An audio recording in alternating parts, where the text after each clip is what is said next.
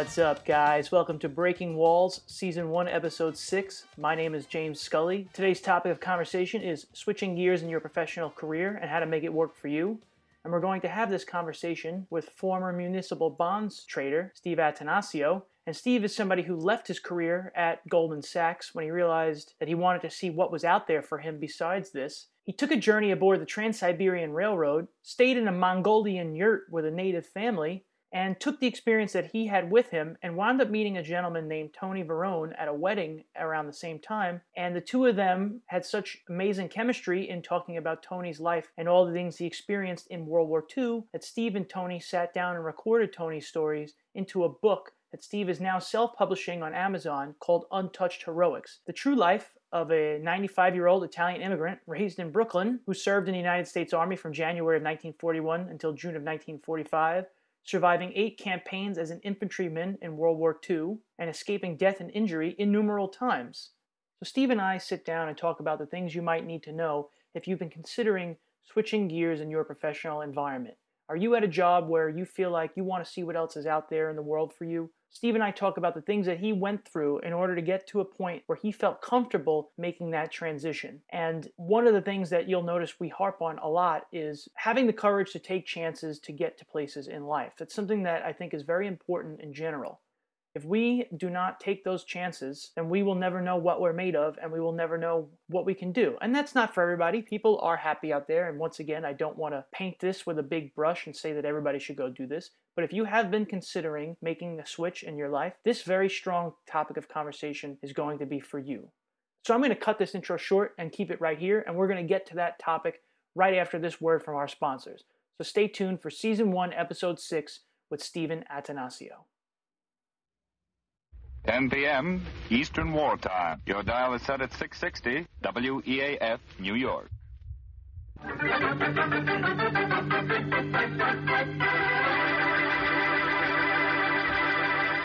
You've heard about making mountains out of molehills, but here's how to make mountains of dishes go right down to nothing in a hurry. You put some Rinso in your dishpan, and up go the suds. Plenty of thick suds from surprisingly little Rinso. And down goes that stack of dishes in practically no time. Yes, dishwashing is a mighty easy, simple job with Rinso helping out. China, silver, glassware, they're all shining brightly in a jiffy with Rinso's soapy-rich suds on the job. Why, even your pots and pans come clean easily when Rinso gets to work. Use Rinso, too, for all the soap and water jobs around the house. It's swell. What's up, guys? Back on the podcast here with published author Steve Attanasio, former municipal bond trader. Municipal bond sales. For Goldman Sachs. And Steve came to an interesting crux in his life and decided to change careers and left his job at Goldman Sachs in New York and bought a ticket for yourself, right? You went by yourself? I went with 3 friends from college. Okay, went with 3 friends from college on the Trans-Siberian Railroad, yep. Which goes through where specifically? We started in Moscow. We stopped in Irkutsk in Russia and visited Lake Baikal, one of the largest freshwater lakes in the world, and it was beautiful. And then we went to Mongolia, slept in a yurt, and we ended up in Beijing. And how much, if you don't mind saying ballpark? Because I feel like that would probably be a lot cheaper than people would think. Yeah, I think in the end it wound up being about $3,000 for 3 weeks. That's fantastic. Travel. It was fantastic. We stayed in hostels, except for the night we slept in the yurt in Mongolia. And the hostels were a lot better than I thought they would be. I actually had not spent that much time in hostels previously. The one especially in Beijing was just beautiful. And then, the experience of staying on the train for such a long period of time. The longest stretch was 3 days and 3 hours, and I definitely had some insecurities and fears of what that would be like, and it turned out to just be 3 of the most relaxing days that I've ever had. I mean, watching the world pass by through the window, and the big thing about the trains was they all had a supply of hot water, because it's a big tea drinking part of the world, and right. So you just drink some tea, we played chess, and talked to other people on the train, and read about every place we were stopping along the way, and it was a once-in-a-lifetime experience for sure. I'm really happy I did it. Now, take me through Because I feel like some people who might be listening have experienced staying in hostels, and some people also have experienced traveling on a train. And I want to go back to that in a few minutes, because knowing that you're somebody who appreciates the classic things from the past, train travel would obviously be one of them. But take me through staying in a yurt in Mongolia. Because while I can say that word and read about it, I've never experienced it. And so having experienced that, something that a lot of the Western world has never experienced, what was that like for you? Can you give me a visual rundown of what that felt like?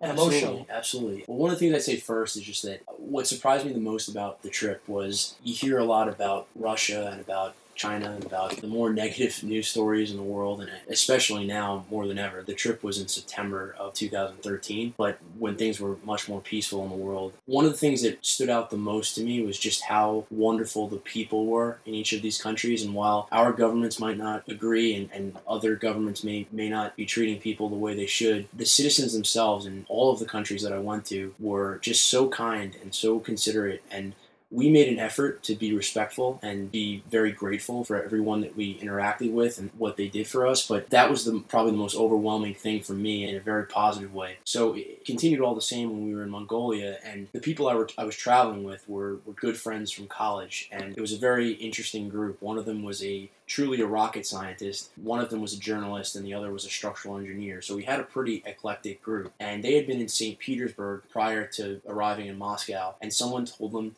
heard that they were going to Mongolia, and said, you have to call this woman named Bobby. And she's from Mongolia, and she will set you up with a yurt. She has a hostel in Mongolia, in Ulaanbaatar, which is the capital, which was a bustling city, and it was really incredible to experience as well. But they said, call this woman Bobby. And it was a complete chance encounter that my friends had with these people in St. Petersburg.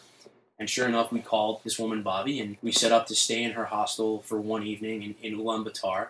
And the next day, she set us up with a family who lived in these yurts. And it was on a national, believe it was a national park site. It was a father and a mother and I think 3 children. They lived off the land. They had probably about 4 or 5 yurts. One of them was their own. And the whole family lived in this one yurt. And I would say the yurt was probably about 50 feet in diameter. And the beds are aligned along the perimeter.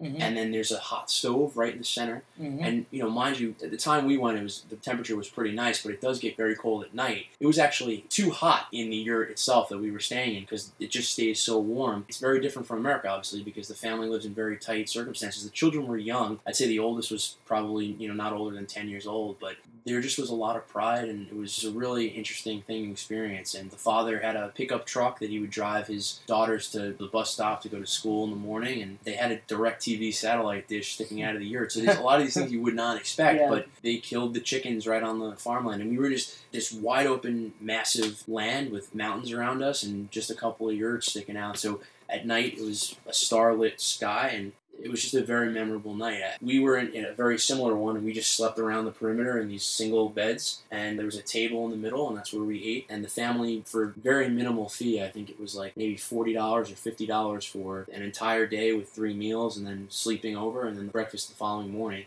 We couldn't communicate, obviously, but we communicated with body language and with our eyes, and we bonded with the little girl the most, and the father, actually. Some of the guys helped him carry his water supply from his truck. Took it upon ourselves to sort of grab these jugs of water and carry them over, and he really appreciated us. And we shook his hand and stuff, and he couldn't speak, but he understood. And we sort of like connected in that way. And I think that was the biggest theme of the trip for me, is all the different people that we met from these countries and just passing through these countries from other countries. We were able to find a lot of common ground, and I think that all 4 of us who were on the trip, we really left as sort of different people and took a lot out of it in a very, very positive way, because it's easy to read news stories and to take snippets of impressions of what places are like, but it's another thing when you actually experience it and you go there. And I think if you go there with an open-minded mindset and good intentions, many times you'll find that you're rewarded. There's something that a couple of things I want to hit on. One, and this is neither here nor there really, but I've always said that when you come from Brooklyn, it really doesn't matter what race, what religion, what nationality you are. You're more Brooklyn than anything else. And I think that's a somewhat facetious thing that I've said, but there is truth in that because of the melting pot that Brooklyn has always been.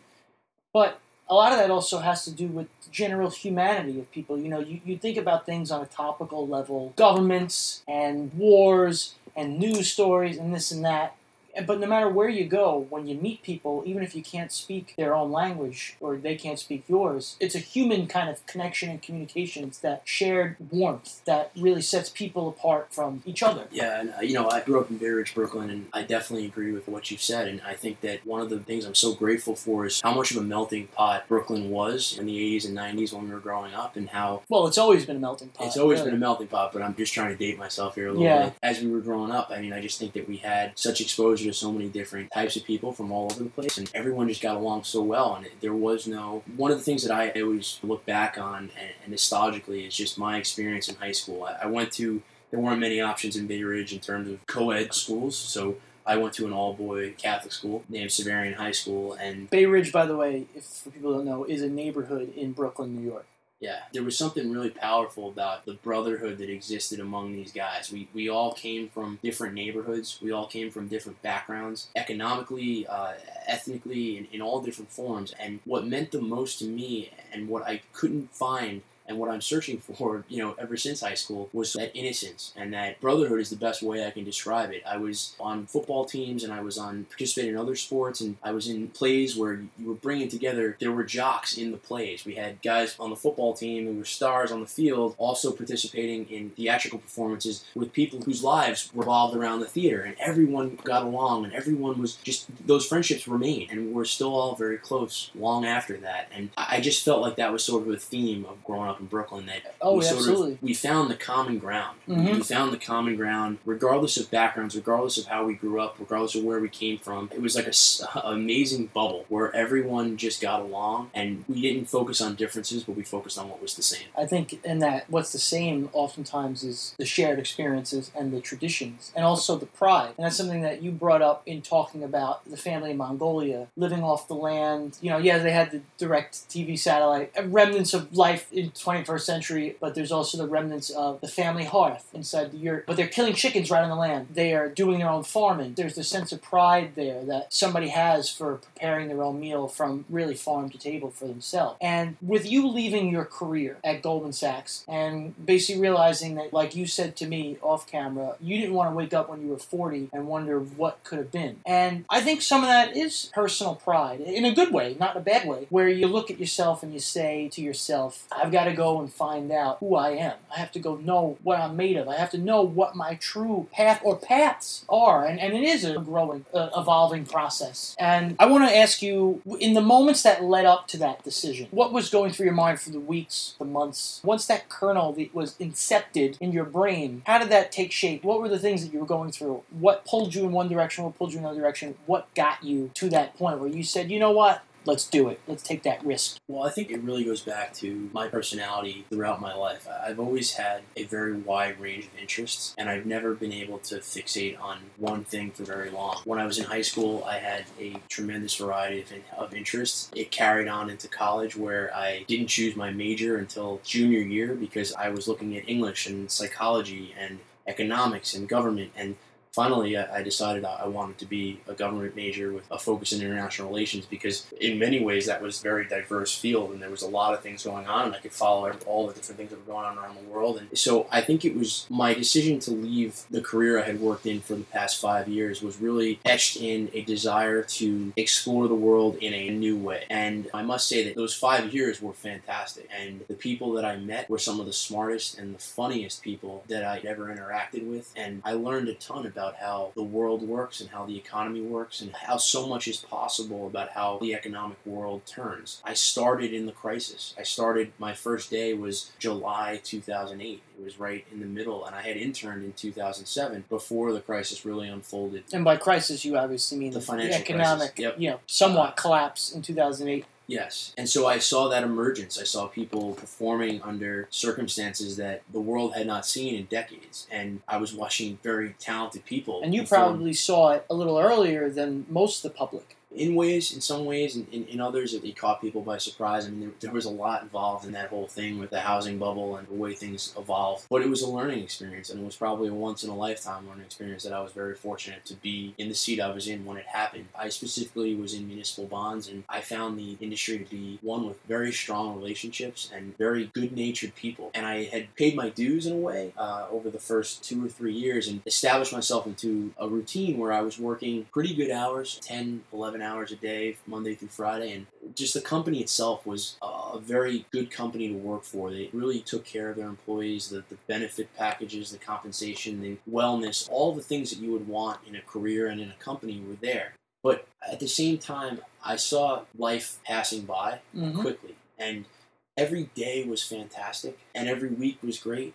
But before I knew it, months had passed. And I didn't want to wake up, as I said earlier, and be in a situation where I had kids and I was married and I had a mortgage to worry about and wonder, well, what else could I have done? And if I had, 9 lives, I would have stayed there for a large portion of them. But I established myself enough in this role that I think if I tried, I could come back in some capacity to the financial world. That was a big part of the calculation, that I wouldn't be taking this giant leap of faith without a backup plan. And I had built enough positive goodwill to sort of be able to leave on good terms. And if it wasn't going to work out, whatever my next move was, that I would be able to come back and something would work out. So I think that was a big thing. And just in terms of like anyone looking to change careers, that was one of the things. It was making sure that I left in a way where I expressed that I just was looking to pursue my passions and to follow my heart, per se, into something that I didn't know what. It was the unknown. It was the abyss. But I just knew that I didn't want to have one thing to my name. And the biggest word I kept repeating to my senior management and people that had hired me was just my gratitude for what I had. Because I recognized that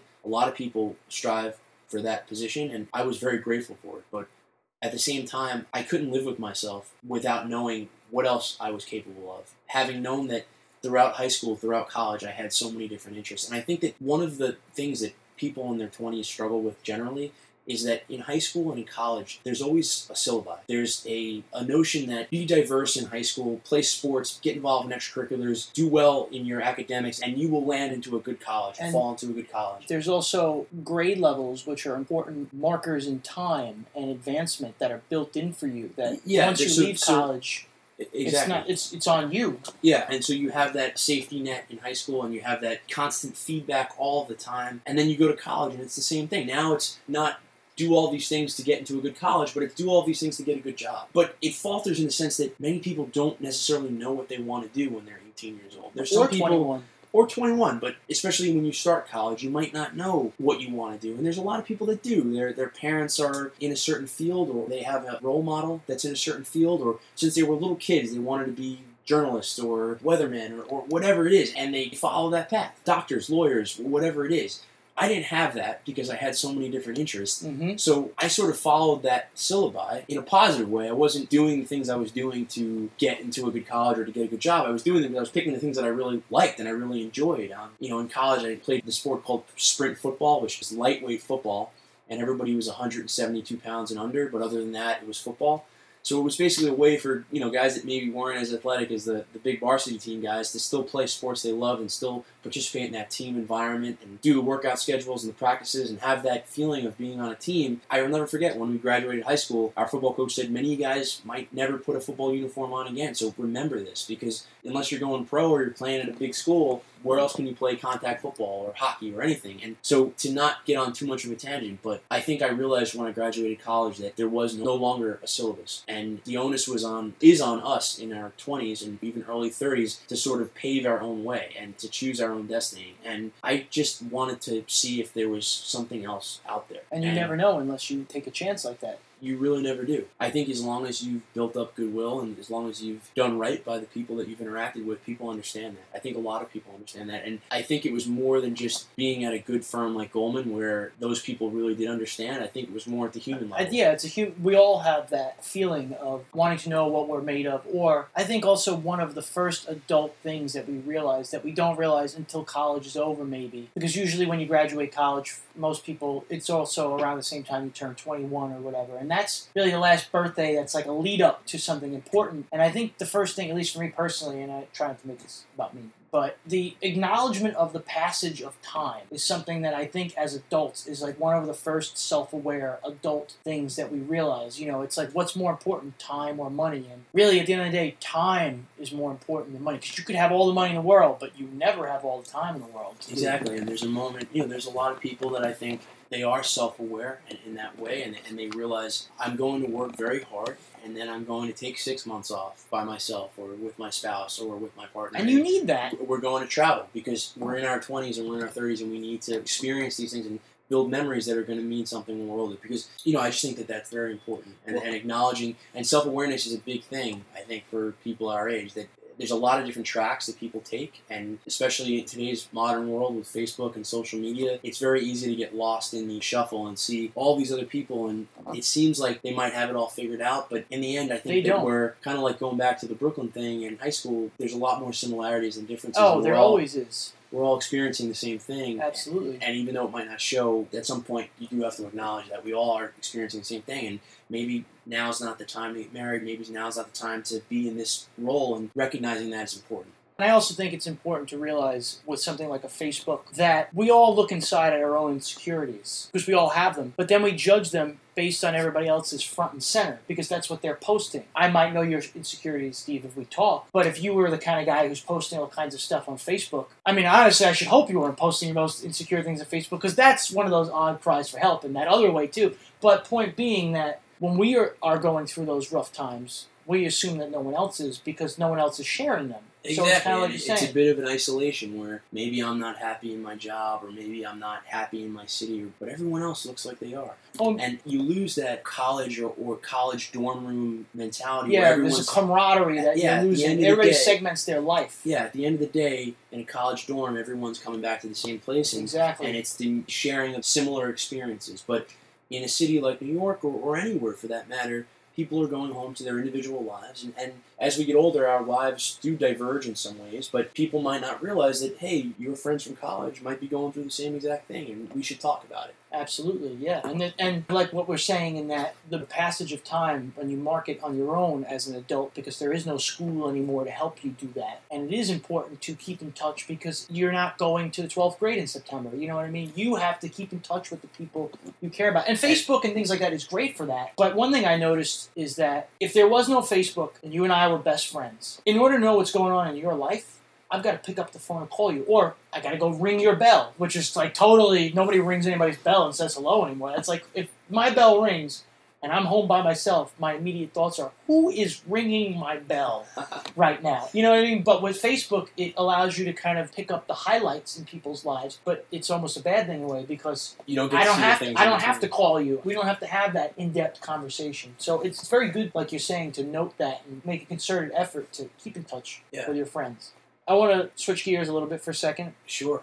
And so you realize that this is what you want to do. You want to take a chance. You don't scorch the earth behind you, because you shouldn't. You should turn the other cheek if someone else does wrong by you. But that didn't happen to you. You have good relationships with all your former coworkers and peers and superiors. Yeah, fortunately, I see them fairly regularly, like once every few months. Fantastic. It's unique in that industry, and it's really special to me that we maintain that relationship. You know? Mm-hmm.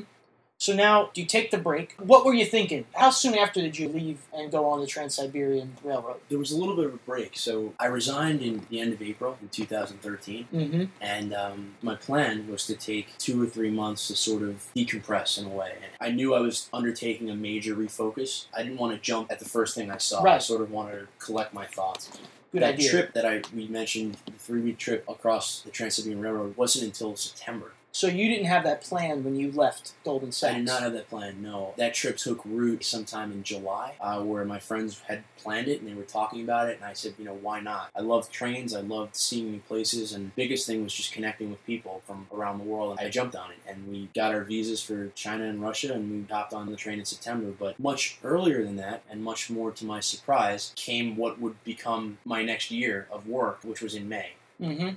Now, I was going to lead in by saying that it seems to me that you are someone who understands tradition and brotherhood. You spoke about that here. Being that you like trains and you like history, and you understand that sometimes in order to look forward, you first have to look back. And a chance encounter at a wedding helped you do that simultaneously in a lot of ways, both look forward and look back. And I wonder if you would mind now going into that a little bit. Of course. So just weeks after I resigned, I was at a wedding in Long Island, and seated at my table was a gentleman who I had probably seen 3 or 4 times in my life, and vaguely remembered every time I saw him how he sort of carried himself in a way that was unlike many other people. He was always dressed very well, very formally. He carried himself with an upright posture and a big smile on his face that just had this aura around him. So he's sitting at my table, and I was obviously at a very interesting place in my life, having just left a very fortunate position that I had worked hard for the last 5 years to reach, and it had only been, like I said, 2 or 3 weeks, and I'm sitting at this wedding, and so we started talking, and at the time, the gentleman was 94 years old, and he had a pin, and it indicated that he had served in a war, and we started pretty informally, just sort of asking him about his life and what he's seen in his life, and this and that, and 2 hours later, we were still talking,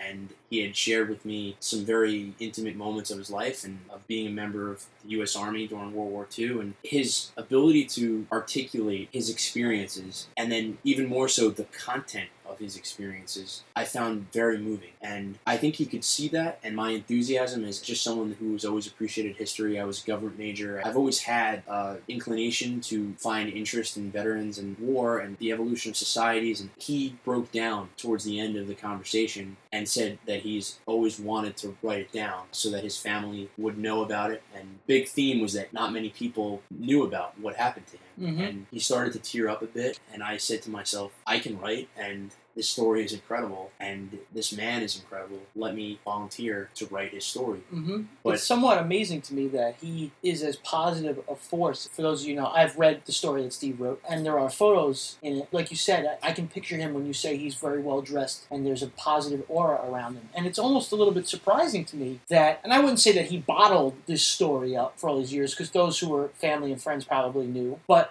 that it didn't eat at him, that he didn't tell it on a wider scale for 75 years, basically, or 70 years. So, but anyway, please continue. I just wanted to note that. Absolutely. And it shows you the strength of his character, I guess is what I mean. Yeah, and that was one of the things that really resonated. It was always that I think that all the things I've described, it was really just his character that stood out to me, and the values that he represented, and the values of his generation, really. Mm-hmm. And I recognized, I had seen Saving Private Ryan, and I'd watched Band of Brothers, and 16 million Americans fought in World War II, and there's 16 million individual stories, and there's even more from the other countries that fought on both sides of the war. I just felt almost, not that this story needs to be told because of the action and the heroism and all of the things that happened, but more so, this story needs to be told because this is a man in his late 90s, and it's almost like he deserves the humanity of knowing that what he did was not vain, and that what he did would be remembered. At least if not remembered, it would be recorded so that someone can remember in the future. Absolutely. And rightfully admired for it. And rightfully admired because he didn't have to be as courageous as he did. Exactly. Those were conscious choices. And I think that a lot of what he went through and a lot of what he experienced was similar to what a lot of World War II veterans and veterans from all wars had experienced. And that was one of the major themes, I think, that I wanted to focus on, which is just that his story is indicative of a broader generation story and what that kind of means. Yeah, I absolutely agree with that. And I think that goes towards where we were at in your life. I find that it's fitting to me, knowing where your life was at a year ago, that you two found each other, essentially. And so you took the time to record his story down, because I also think that in a lot of ways it was therapeutic for you as well, in helping you. He was telling you a story about paths that he had gone down. It was a way helping you figure out your own. And I had said to you before, off audio, that he had brought up in the book, teaching the men around him his skills during the war while this was going on. In case Pete got hit with a mortar shell or something and died, somebody had to make sure that the rest of the company or had the skills that he had and was able to pick up so that more men didn't die. And I think that people have a tendency to want to teach others, not in a selfish way. I think in a connecting way. Tony, he's getting life from you as you get life from him. Do you know what I mean? There's that human connection that makes it easier to get up in the morning and enjoy what you're doing. And I think that also that goes back to you leaving your job, because the people that you worked with, you had that, and you still have that human connection with them, that even if they don't say it kind of like the family in Mongolia, you didn't need to speak with words, but there was a sense, a human sense of acceptance and admiration between people that made it okay for you to go off and do what you wanted to do, or anybody for that matter. Yeah, exactly. And, that night, the night of the wedding, I basically offered to write a book for him. I didn't know it was going to be a book at the time. I just said I would write his story down, and I assumed it would be a smaller piece, and I never thought it would turn into what it did. I was so moved by the story that I went home that night, and actually, I'll never forget, I was actually in the car driving home as a passenger, not driver, and I was on my phone typing everything that he said into sort of like a bulleted email to remember all of the amazing stories that he had written down. And I had not written much since college. I'd written financial papers and stuff like that while I was working, but I was compelled to write an article about this man's life. And I compared it to another article that I had actually recently read that was actually a self-written obituary by a man who had lived an incredible life and was a reporter and had reported on every major event in the 20th century, and just happened to be there for like some of the largest wars and elections and shootings and good news, bad news, the Beatles, everything, all these major stories. And he was there. He was history. He was at a funeral, and he said to himself, there aren't many people around that remember, like, are able to testify to this gentleman's life and realize that the same would happen to him. So he wrote his own obituary, and then when he passed away, which was the day I read the article, his own obituary was there writing about his life. So that sort of like highlighted the significance of this generation of people in their 80s and 90s who have experienced a century almost of amazing changes, positive and negative, progress, and also failures of our country and of the world over the last 90 to 100 years, and the importance of their experience. And to bring it back, and I know we didn't intend to do this in any way, but the same internal feelings that I had when I went on the Trans-Siberian Railroad and connections that I made while I was at Goldman, they sort of speak to that same raw emotion and feeling that I think anyone gets when they speak with an articulate, intelligent, older person from a later generation, and they're talking about what life was like in the 1920s and the 1930s and the 1940s, and that sort of communicated experience of a time that was well before we got here is powerful. And so I wrote this article that night, and I had told him at the wedding, call me if you want me to write this. I understand it's sensitive, and I don't want to pressure you in any way, and please just call me if you want me to do this. I'd be more than happy to. And 2 months later, he called me, and I sent him what I said. I'm so happy that you called, and I actually wrote this article that night, and I haven't showed it to anyone, but I'll send it to you. So through his daughter, I got it over to him, and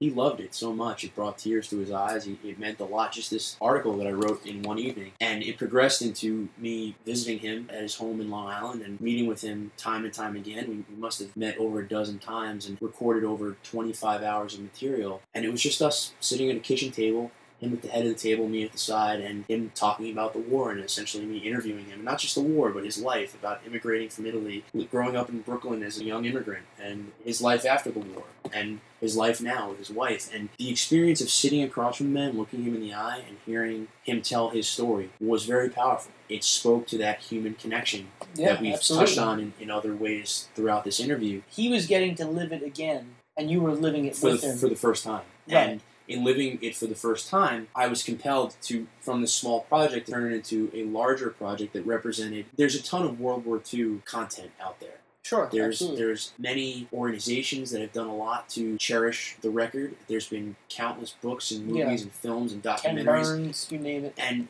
what I wanted to do with this project was recreate the experience of sitting across from him, but not making it as raw as just a conversation between two people, but adding the thematic tones that underlie the story. Those were innocence and humility and survival and many others that I think that represented the entire generation. Absolutely. And that he was able, as a now 95-year-old man, to so articulately convey that it's more than just a war story at that point. It's more of a human story. And it's a human story that connects you with a generation that has a lot to teach us about sacrifice and about the character and integrity and the traits that we need in our generation, that we should pass on to our children, that as easily escapes us in the instant age that we live in and how immediate gratification, and frankly, we've just been very blessed. We have been blessed and we have basically been blessed because of men like him. And that war changed everything, essentially, the human landscape going forward in America. Yeah, absolutely. And in many ways, the whole world landscape would be different. But obviously, yeah, nuclear energy changed everything.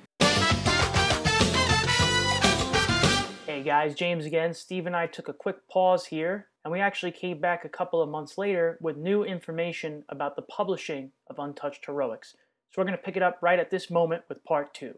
Here we go with more Stephen Attanasio.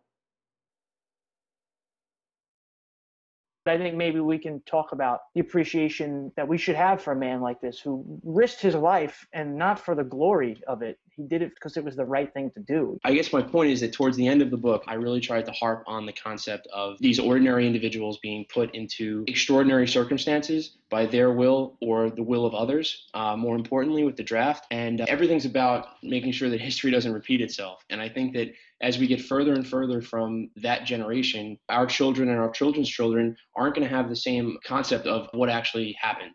As we said earlier, and we've said many times, Tony is not the only story. And while his story, in my opinion, is extraordinary, there are many millions of soldiers who have stories just like that, from World War II, who are fortunate enough to still be alive and still have their facilities, and from wars that are going on right now. And I think that it's really important that we recognize that and we understand that, or, history will just repeat itself. And on the other side of it, there's these people that went through this and then were forced to live normal, ordinary lives when they got back. And some struggled with that, very much so. PTSD was not something that people had a really good understanding about back then, and we're still working towards having a better understanding of that now. Things have gotten a lot better, but you had people coming home and they used terms like battle fatigue, and it was considered a weakness that you couldn't go on with your life once you got back from the war. A lot of people struggled. Tony struggled, but Tony's one of those stories where while he struggled, he managed to make the best of things. He managed to keep his positive attitude and the values that he was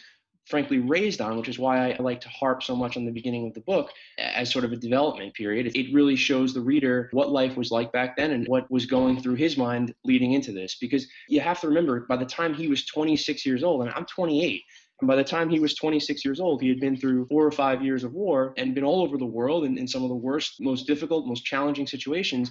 And now it was like, okay, now go on with your life like nothing ever happened.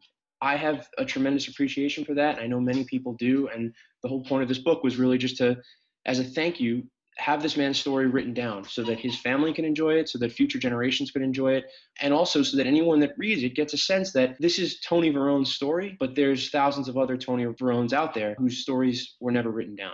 Absolutely. And that's my focus. It wasn't so much the glorification, and it wasn't so much the look what this guy did, but more so this happened. And I'm a layman. I'm not a historian writing this. I'm not trying to rewrite the World War II books because there's been so many written. And frankly, I'm not an historian, so I don't have the qualifications to present new analysis, but I do have the qualifications to understand another human being and to try to replicate that into the pages of the book. And so that's what I tried to do. Absolutely, and I think you were incredibly successful with that. And what you started to say at the beginning, I think it's ordinary men placed in extraordinary situations. And so many men who didn't come back were heroes. So many men who did come back were heroes. And you're right, Tony had that strong family foundation growing up, whether not only through his family, but growing up on the streets of New York, not literally on the streets, but the cultural understanding that he had going into the war and the kind of man that he innately was. How many lives he saved because of who he was as a man, and not having told that story before publicly, I do think he deserves to have that story told. If anything, he was teaching people throughout the war his skills in case something happened to him. And just because he's in his 90s now doesn't mean that he can't continue to teach people these same skills through you, in this case, in the book. People who read this book can learn something about themselves and take something with them, and that's very actionable and good. Exactly, and I think that's the biggest thing. It's that it's amazing what he's able to share in terms of what was going on in his mind during the war, what was going on in his mind after he survived death 20 plus times, 30 plus times. What do you do after that point? How do you wake up the next morning? What do you do the next time you're going into battle?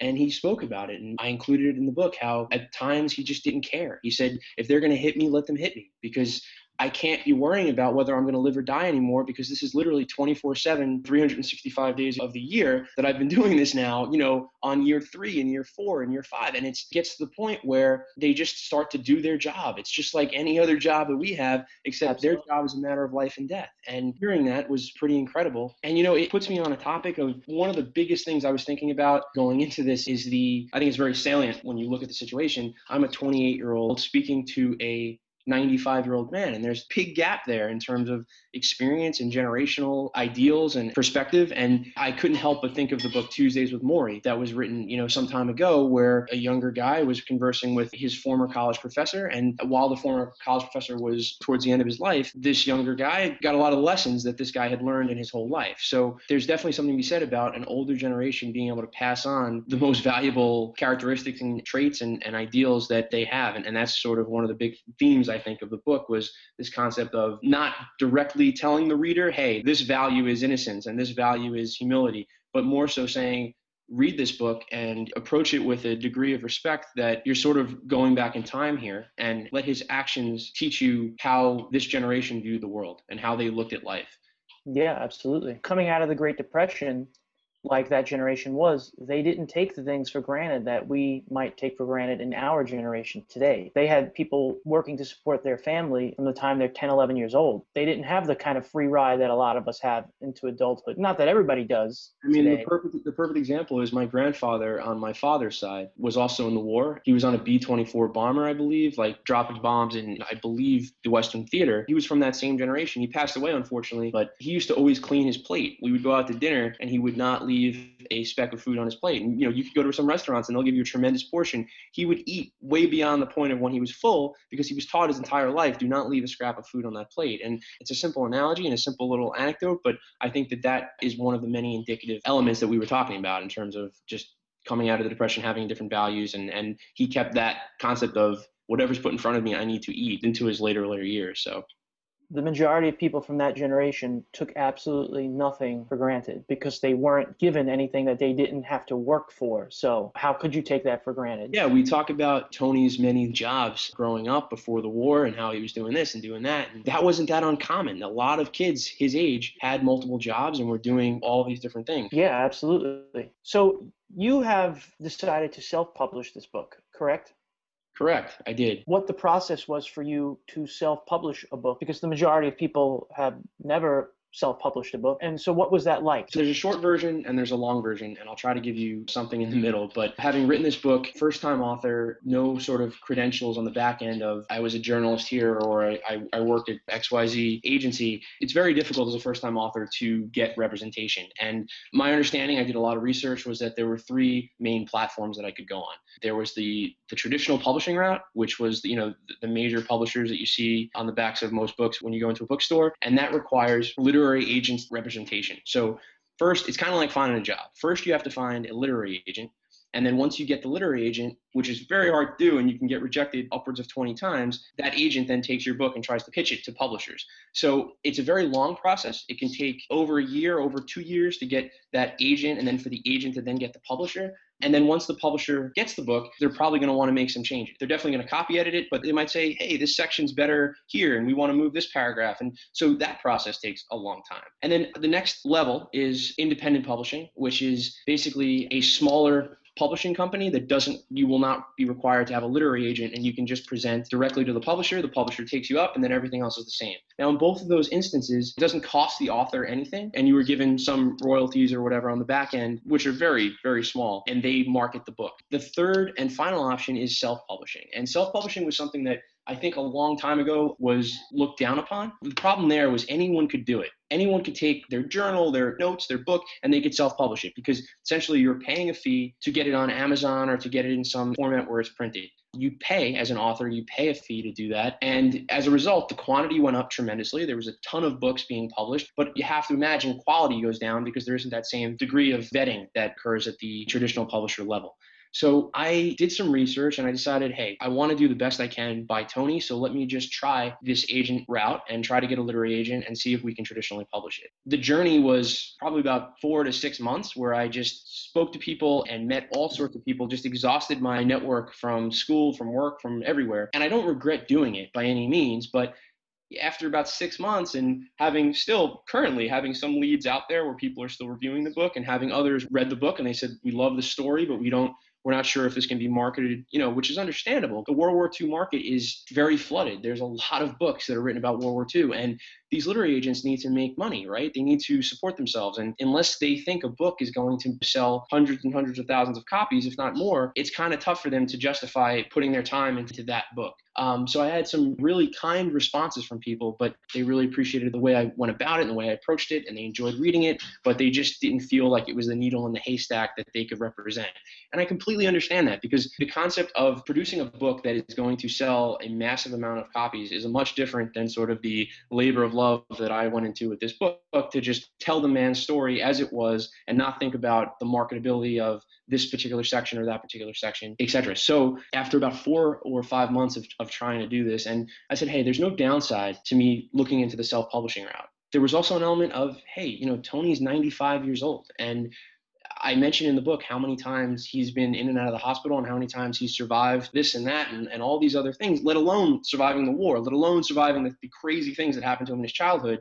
In the last 25 years of his life, we're talking almost double digits of times that this guy's life was severely threatened, as you would expect for somebody that's reached 95 years old. I mean, I think there's very few 95-year-olds that are kicking like they never had to go to the hospital and nothing ever happened to them. But recently, he had not been feeling as well, and I was just thinking to myself, what was the original point of why I wrote this? Like, what was the point? Was it to get it traditionally published and have it on bookshelves, or was it to make someone from a generation that should be treasured have his dream of having his story be passed on to future generations be realized? And the answer was pretty obvious, and I said to myself, it's more important to me to have this book in his hands and have him be able to enjoy it than it is to concern myself about the perception of how the book is published. I put 200% into it, and I felt good that the way I structured it and everything, that people would truly enjoy it. So I went to a couple of self-publishers and checked it out, and then I said to myself, I think I can do this truly on my own. And I went to Amazon CreateSpace, formatted the book on my own, and it wound up being very minimal. I purchased ISBNs, which are identifiers, unique identifiers for the specific version of your book and your book, so that there's no confusion in terms of being able to search for it. And other than that, it was really a very straightforward entrepreneurial process of going on to CreateSpace, and I enjoyed it tremendously. So currently, I have a proof of the book, meaning a paperback version that's supposed to be a sample of what the book would look like. I reviewed it meticulously over the last several weeks. I'm waiting on the final proof, which should be coming this week, and then it should be out by Veterans Day. So it'll be on Amazon.com. It'll be in paperback and ebook. And what more could he or I ask for in that regard? And just, like I said, getting it out to his friends, to his family, to other veterans, and to my friends and family, so that I can share his story with them, because those are the people that are going to be responsible for carrying it on into the future. I really, on a personal level, appreciate that you had the wherewithal to realize that in this case, you are basically a conduit to his story, and you didn't lose sight of that. It wasn't about trying to get it published, like you're saying, trying to have as much of a mass market as possible. It was essentially a gift to him. He gifted his story to you, and you're gifting it back to him by being able to share it with the world. Exactly. And, I mentioned earlier how amazing his family's genes are and how amazing his wife's genes are. I tell him all the time, we joke around, you're going to live to 105. But even if he's going to live to 105, I want him to enjoy every single one of those 10 years with this book in his hand. And I don't want to risk waiting 3 years to have the book traditionally published and have someone change the format and change the way it looks and all this other stuff. If I ever decide to write another book, I would totally consider going down the traditional publishing route, and even this book could be adopted by a traditional publisher. But like you said, James, it just became a very clear-cut decision that I want to have this book in his hands as soon as possible. And the self-publishing route was, especially with Amazon CreateSpace, I've read a lot of reviews about a lot of different publishers, and obviously there's good stories and there's bad, but so far my experience has been fantastic, and I'm just really excited to get it out there. Some of the things that we've talked about on this podcast, which the original topic was switching gears in your professional career and how to make it work when you left your job at Goldman Sachs. And I think one of the underlying elements to all of this and your experiences over the last 12 to 18 months are, in order to accomplish the things that you truly want to accomplish in life, you have to step back and be able to see the forest through the trees.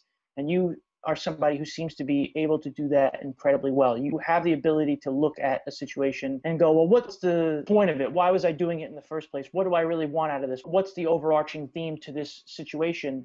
And you're somebody who, through your own upbringing, has been able to do that really successfully. And I think that's part of the reason why you were able to connect so well with Tony, was because he's somebody who, obviously being at war for as long as he was, but also just in general in his life, was always able to see the forest through the trees and understand the big picture. And I think that's really important and something that our listeners can take away from this, that sometimes we get in our own way and you have to step back and look at the entire spectrum. What's the point here? What's the real thing that I'm trying to hit on or I need to hit on?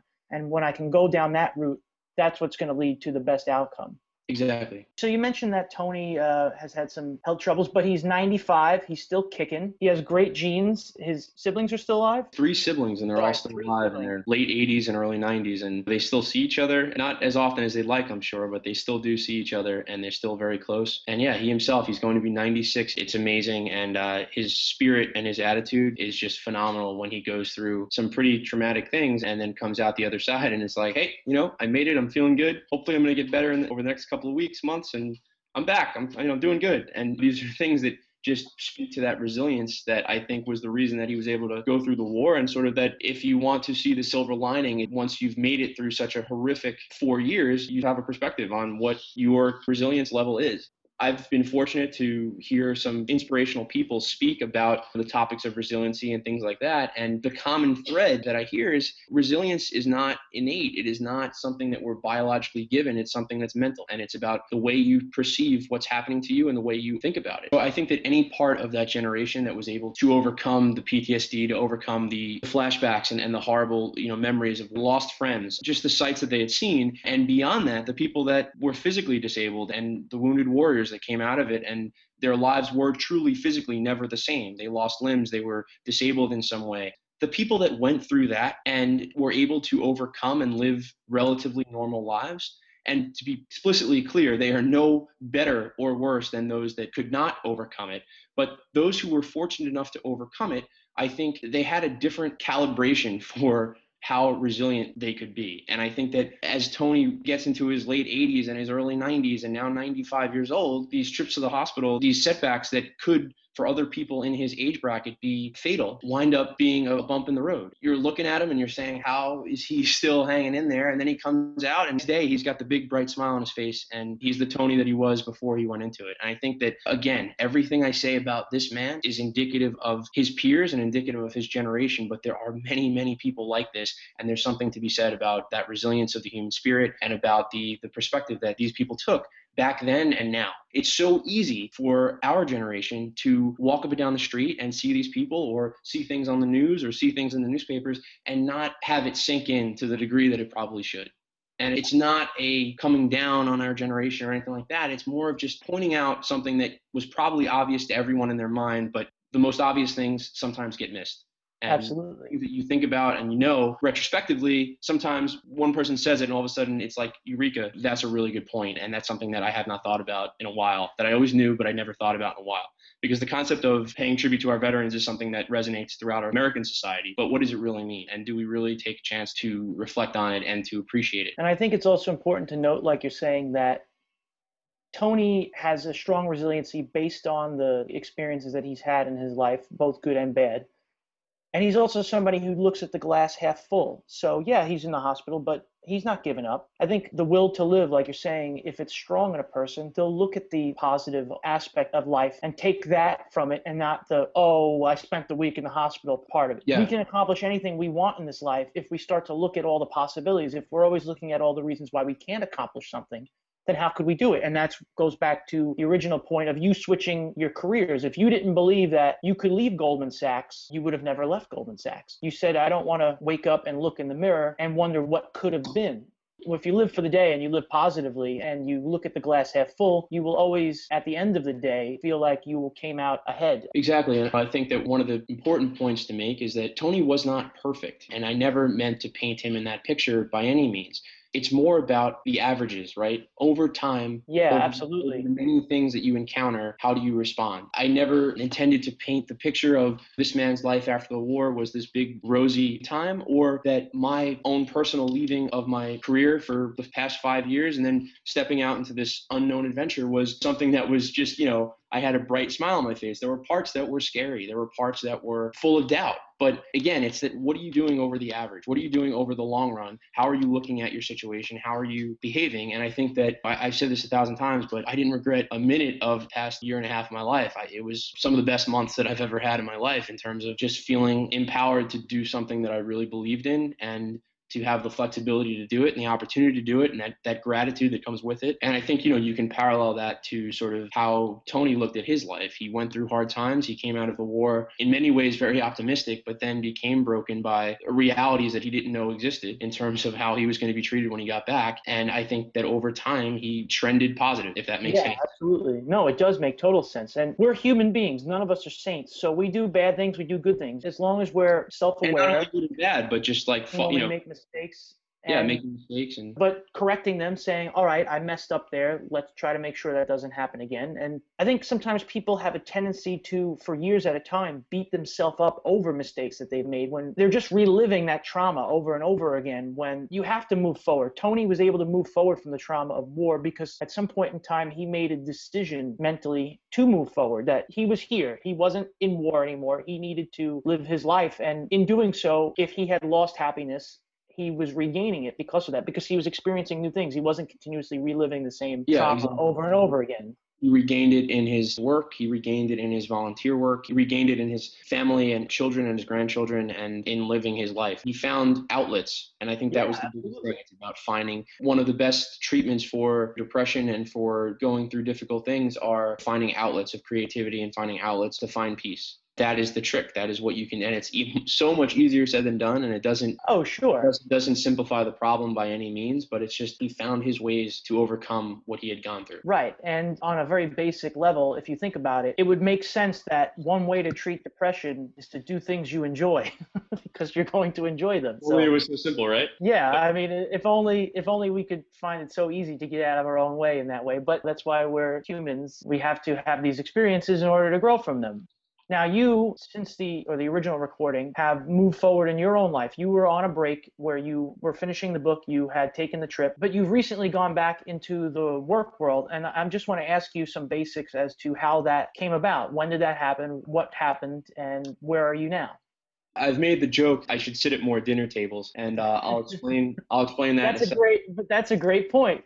I'll explain that in a second. But like I said, originally I had been very fortunate to work for those 5 years that I did, and I saved up very much over those 5 years and managed my finances appropriately, and I was able to take this opportunity to write the book. But over a year had gone by. I had a reality that I needed to re-enter the workforce. I had taken this time, written this book. I didn't know what was going to happen, but I needed to think about what the next move was. I wasn't sure what I wanted to do, and I was looking at the potential of going back into something similar to what I was doing when I left. I thought about picking up brand new careers, but I was very open. I think open-mindedness is the biggest theme of this. I was very open to whatever the next path was, and I realized how the next thing I wanted to do was something that I wanted to make sure I was learning, but it was more about just finding a good spot, good people to work with, and be in this environment where I could learn. So I wasn't looking yet, and there was this charity that one of the people that I used to work with, he's probably one of the most incredible people I know, very unfortunately lost his son in 2007 to a pediatric brain tumor. And the son was 7 years old, and they set up a charity, he and his wife, shortly after. Over the past 7 years, they've managed to raise over $8 million. That money has gone to helping over 400 families pay for the bills, because basically when these kids get diagnosed, you could have a family that's a working class family that is just barely struggling to make the bills, and then they get this crushing news that somebody that they care about so much, that's so important and central to their lives, has this horrible diagnosis. And treating the child and giving the child every single chance they have to live often entails major sacrifices, financial sacrifices, career sacrifices. It puts a stress on the family. They're forced to, in many cases, move 2-month or 3-month periods to the best centers in the country so that they're close to the best centers in the country, and their child could get the best care and stuff like that. And the concept of this charity is that it raised money to support those families so that they didn't have to worry about the financial part of it. They didn't have to worry about missing work and about having to pay for lodging near a facility in another state where their child was being treated. The money also went to research grants and to help this charity does it right, and they've really made a direct impact on these people's lives. So the short version is that I basically had helped this man who I worked with this one event that he planned every year. And I helped in a very, very minuscule way, but just working on spreadsheets and stuff for the attendance list and the seating charts and stuff like that.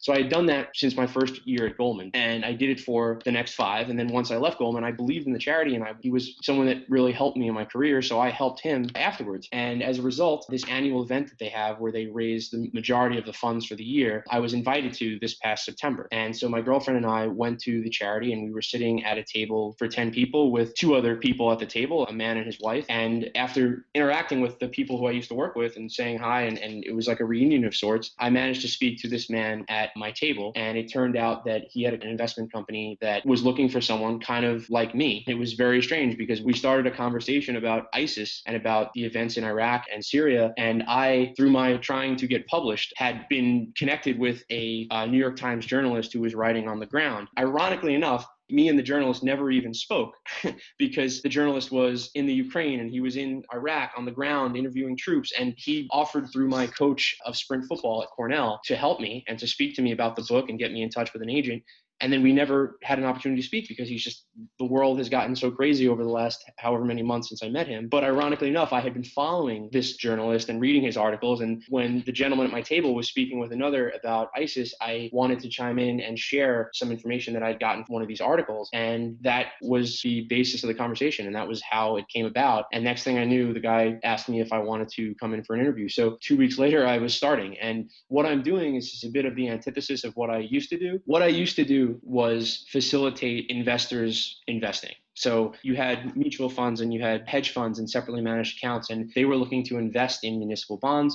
And I sat on what's called the sell side. I facilitated the buying and the selling between these investors. Now I found a job on the buy side, which is the investor side. The way I looked at this opportunity was it was a chance to sit with very intelligent people and to learn about a lot of different industries, a lot of different financial products, a lot of different companies in a very condensed format. And so being the person that had a lot of different interests growing up and being the person that in college couldn't figure out my major until junior year and then went with sort of an international relations government major, I found this opportunity to be one where I would be able to track all the things that were going on in the world and in the process learn a lot about how companies and industries operate and how they're formed and how they're structured. And to me, that was a valuable opportunity. It's kind of like a paid MBA that hopefully is much longer than 2 years. So I'm looking at this as a new and exciting opportunity, and it came about at a serendipitous time. And that's why I say I should sit at more dinner tables, because I met Tony at a dinner table and I met my future employer at a dinner table as well. So we'll see what happens next. Your remark about sitting at more dinner tables is accurate also because shared experiences. And that goes back to the experiences that you had in the yurt with the Mongolian family. You couldn't speak the language, but it didn't matter. You had that shared human experience. Or it goes back to your experiences with Tony. You sat at a dinner table. You guys were able to share an experience. And it shows you how strong humanity can be if we just talk to each other and we just listen to what each other has to say. I want you to plug for me some of the book information. You said it's going to be live on November 11th of this year, so Veterans Day, November 11th, 2014. And the paperback will be $9.95, correct? That's correct. And for those of you, that's because Tony was in the 9th Infantry Division and is 95 years old. Exactly. It's also a nice round price, but so it makes sense. No, I mean, as I said earlier, the royalties in this business are not spectacular, and I was never looking at this as a money-making opportunity. It still remains to talk to Tony, but I was thinking about potentially taking these proceeds and putting them towards something meaningful. And we're still working on that. We're still very much in the early phases of this. Knock on wood, hoping that everything comes to fruition. The book should be available on Veterans Day or before. Ideally, I'm trying to get it out a few days before. I think it could not be more of an appropriate time that this all came to fruition. And I think that the phrase that things happen for a reason could not be more applicable. If I had not spent those months trying to get it traditionally published, it would not have come out at the same time that it is coming out now. It wouldn't have come out in the same format. I'm so happy with the way it came out. I'm so happy with the way it looks. I just very, very humbly hope that people appreciate it and that they enjoy it. Enjoy it is the word, not appreciate. I hope that they enjoy it. I hope that someone can sit down and read this in a relatively short period of time and say, that was worth my time. And that would be the best gift to me, and that would be the best gift to Tony. And that's what I'm focused on. Planning, like I said, having it on Amazon.com. I also have the website, www.untouchedheroics.com. It's just the title of the book. That website gives a background of how the book came about. It gives a summary of the book, and I'm going to add a purchase page that will link directly to Amazon.com as well, so that if someone wants to find it in that way, they can as well. I'll have a Facebook page, www.facebook.com/untouched heroics, and I just haven't made it live yet because I'm waiting for the book to be released. And that's basically it. Paperback's going to be $9.95, like you said, because he was in the 9th division and he was 95 years old, and I couldn't think of a more appropriate price because I wanted to find something that people would be willing to take a risk on and something that was meaningful, because like I said, I really never looked at this as a money-making operation, but more just getting the word out. I actually had a lot of people read drafts of it and stuff like that, and I was just trying to get it out there to get a sense of people's reactions and how I could structure the book. So to have this come to the point that it has over the time that it has, and I know many books take much, much longer to write. As a layman, to take someone's story, like so many people have in this country, a veteran story, and try to write it down, and to have it come out the way this did, I think it can be meaningful for people, and I'm just happy that I'm at this point now. And I think as somebody who's read the book, you have done that in a fantastic way, and I want to thank you for that, and as I'm sure a lot of people will in the coming months. And I also want to thank you for taking the time twice to talk with me about all the experiences that you've had over the last 18 months and in your life in general. Of course, James. Thank you so much. I think that what you're doing, the Wall Breakers, is fantastic. And I think that you're bringing together communities of people, and you're also bringing to light a lot of things that I think people might not notice. I really appreciate you giving me the opportunity to be a part of the community and giving me an opportunity to share my story on such a great platform. And I wish you the best of success going forward. I think that what you're doing is a story in itself, and someone should be interviewing you about your journey. You're definitely taking a leap of faith courageously, and I'm really excited to see where the Wall Breakers goes. Well, I think one thing that people can definitely take away from this is if you don't take chances in life, you'll never know what you can do. Exactly. All right. Thank you, Steve. Thank you, James. I couldn't agree more with Steve's assessment that we should all sit at more dinner tables. I think that shared experiences are where we find the commonality with people in life. And as you can see from Steve's story, he's had a lot of great experiences over the last 18 months sitting at dinner tables with different interesting people. I want to note really quickly that the obituary that Steve mentioned early on in the podcast was by a man named Peter Worthington.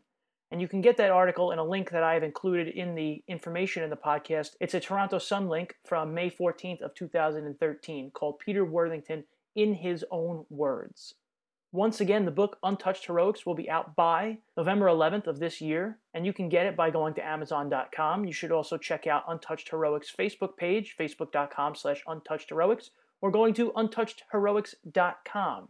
I want to thank Steve once again for being such a strong guest here. He is the last interview of this season. Next week, I'll come back and we'll do a wrap about season 1 of the podcast. I'd love to get your guys' feedback on what you thought of this podcast. It's something that I had considered doing for a long time and had the courage to finally get together and get done. As you know, there's a lot going on with the Wall Breakers these days, including our relaunch in February of 2015.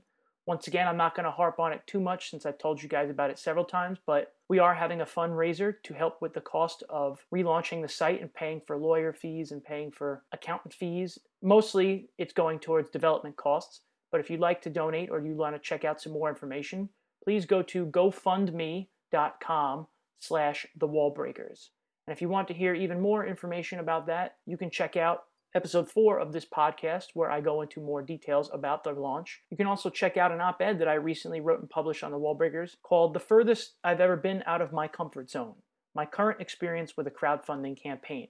And it goes into needing you guys in this world, because I'm not really here talking to myself, or at least I hope I'm not. I want to know what you guys think, and I want to make it better through your opinions and through your actions. So I want to thank you once again, guys. And if Steve has taught us anything this week, it's that what you should do is get out there this week, talk to people around you, share experiences, find out a little bit more about yourself in the process, and keep getting out there and keep breaking those walls. My name is James Scully. This has been Breaking Walls, and until next time, guys, I'll catch you on the flip side.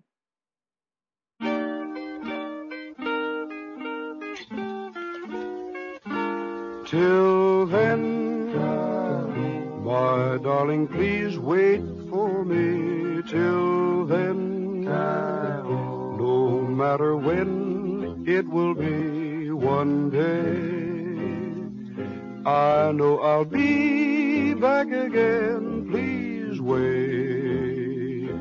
Till then,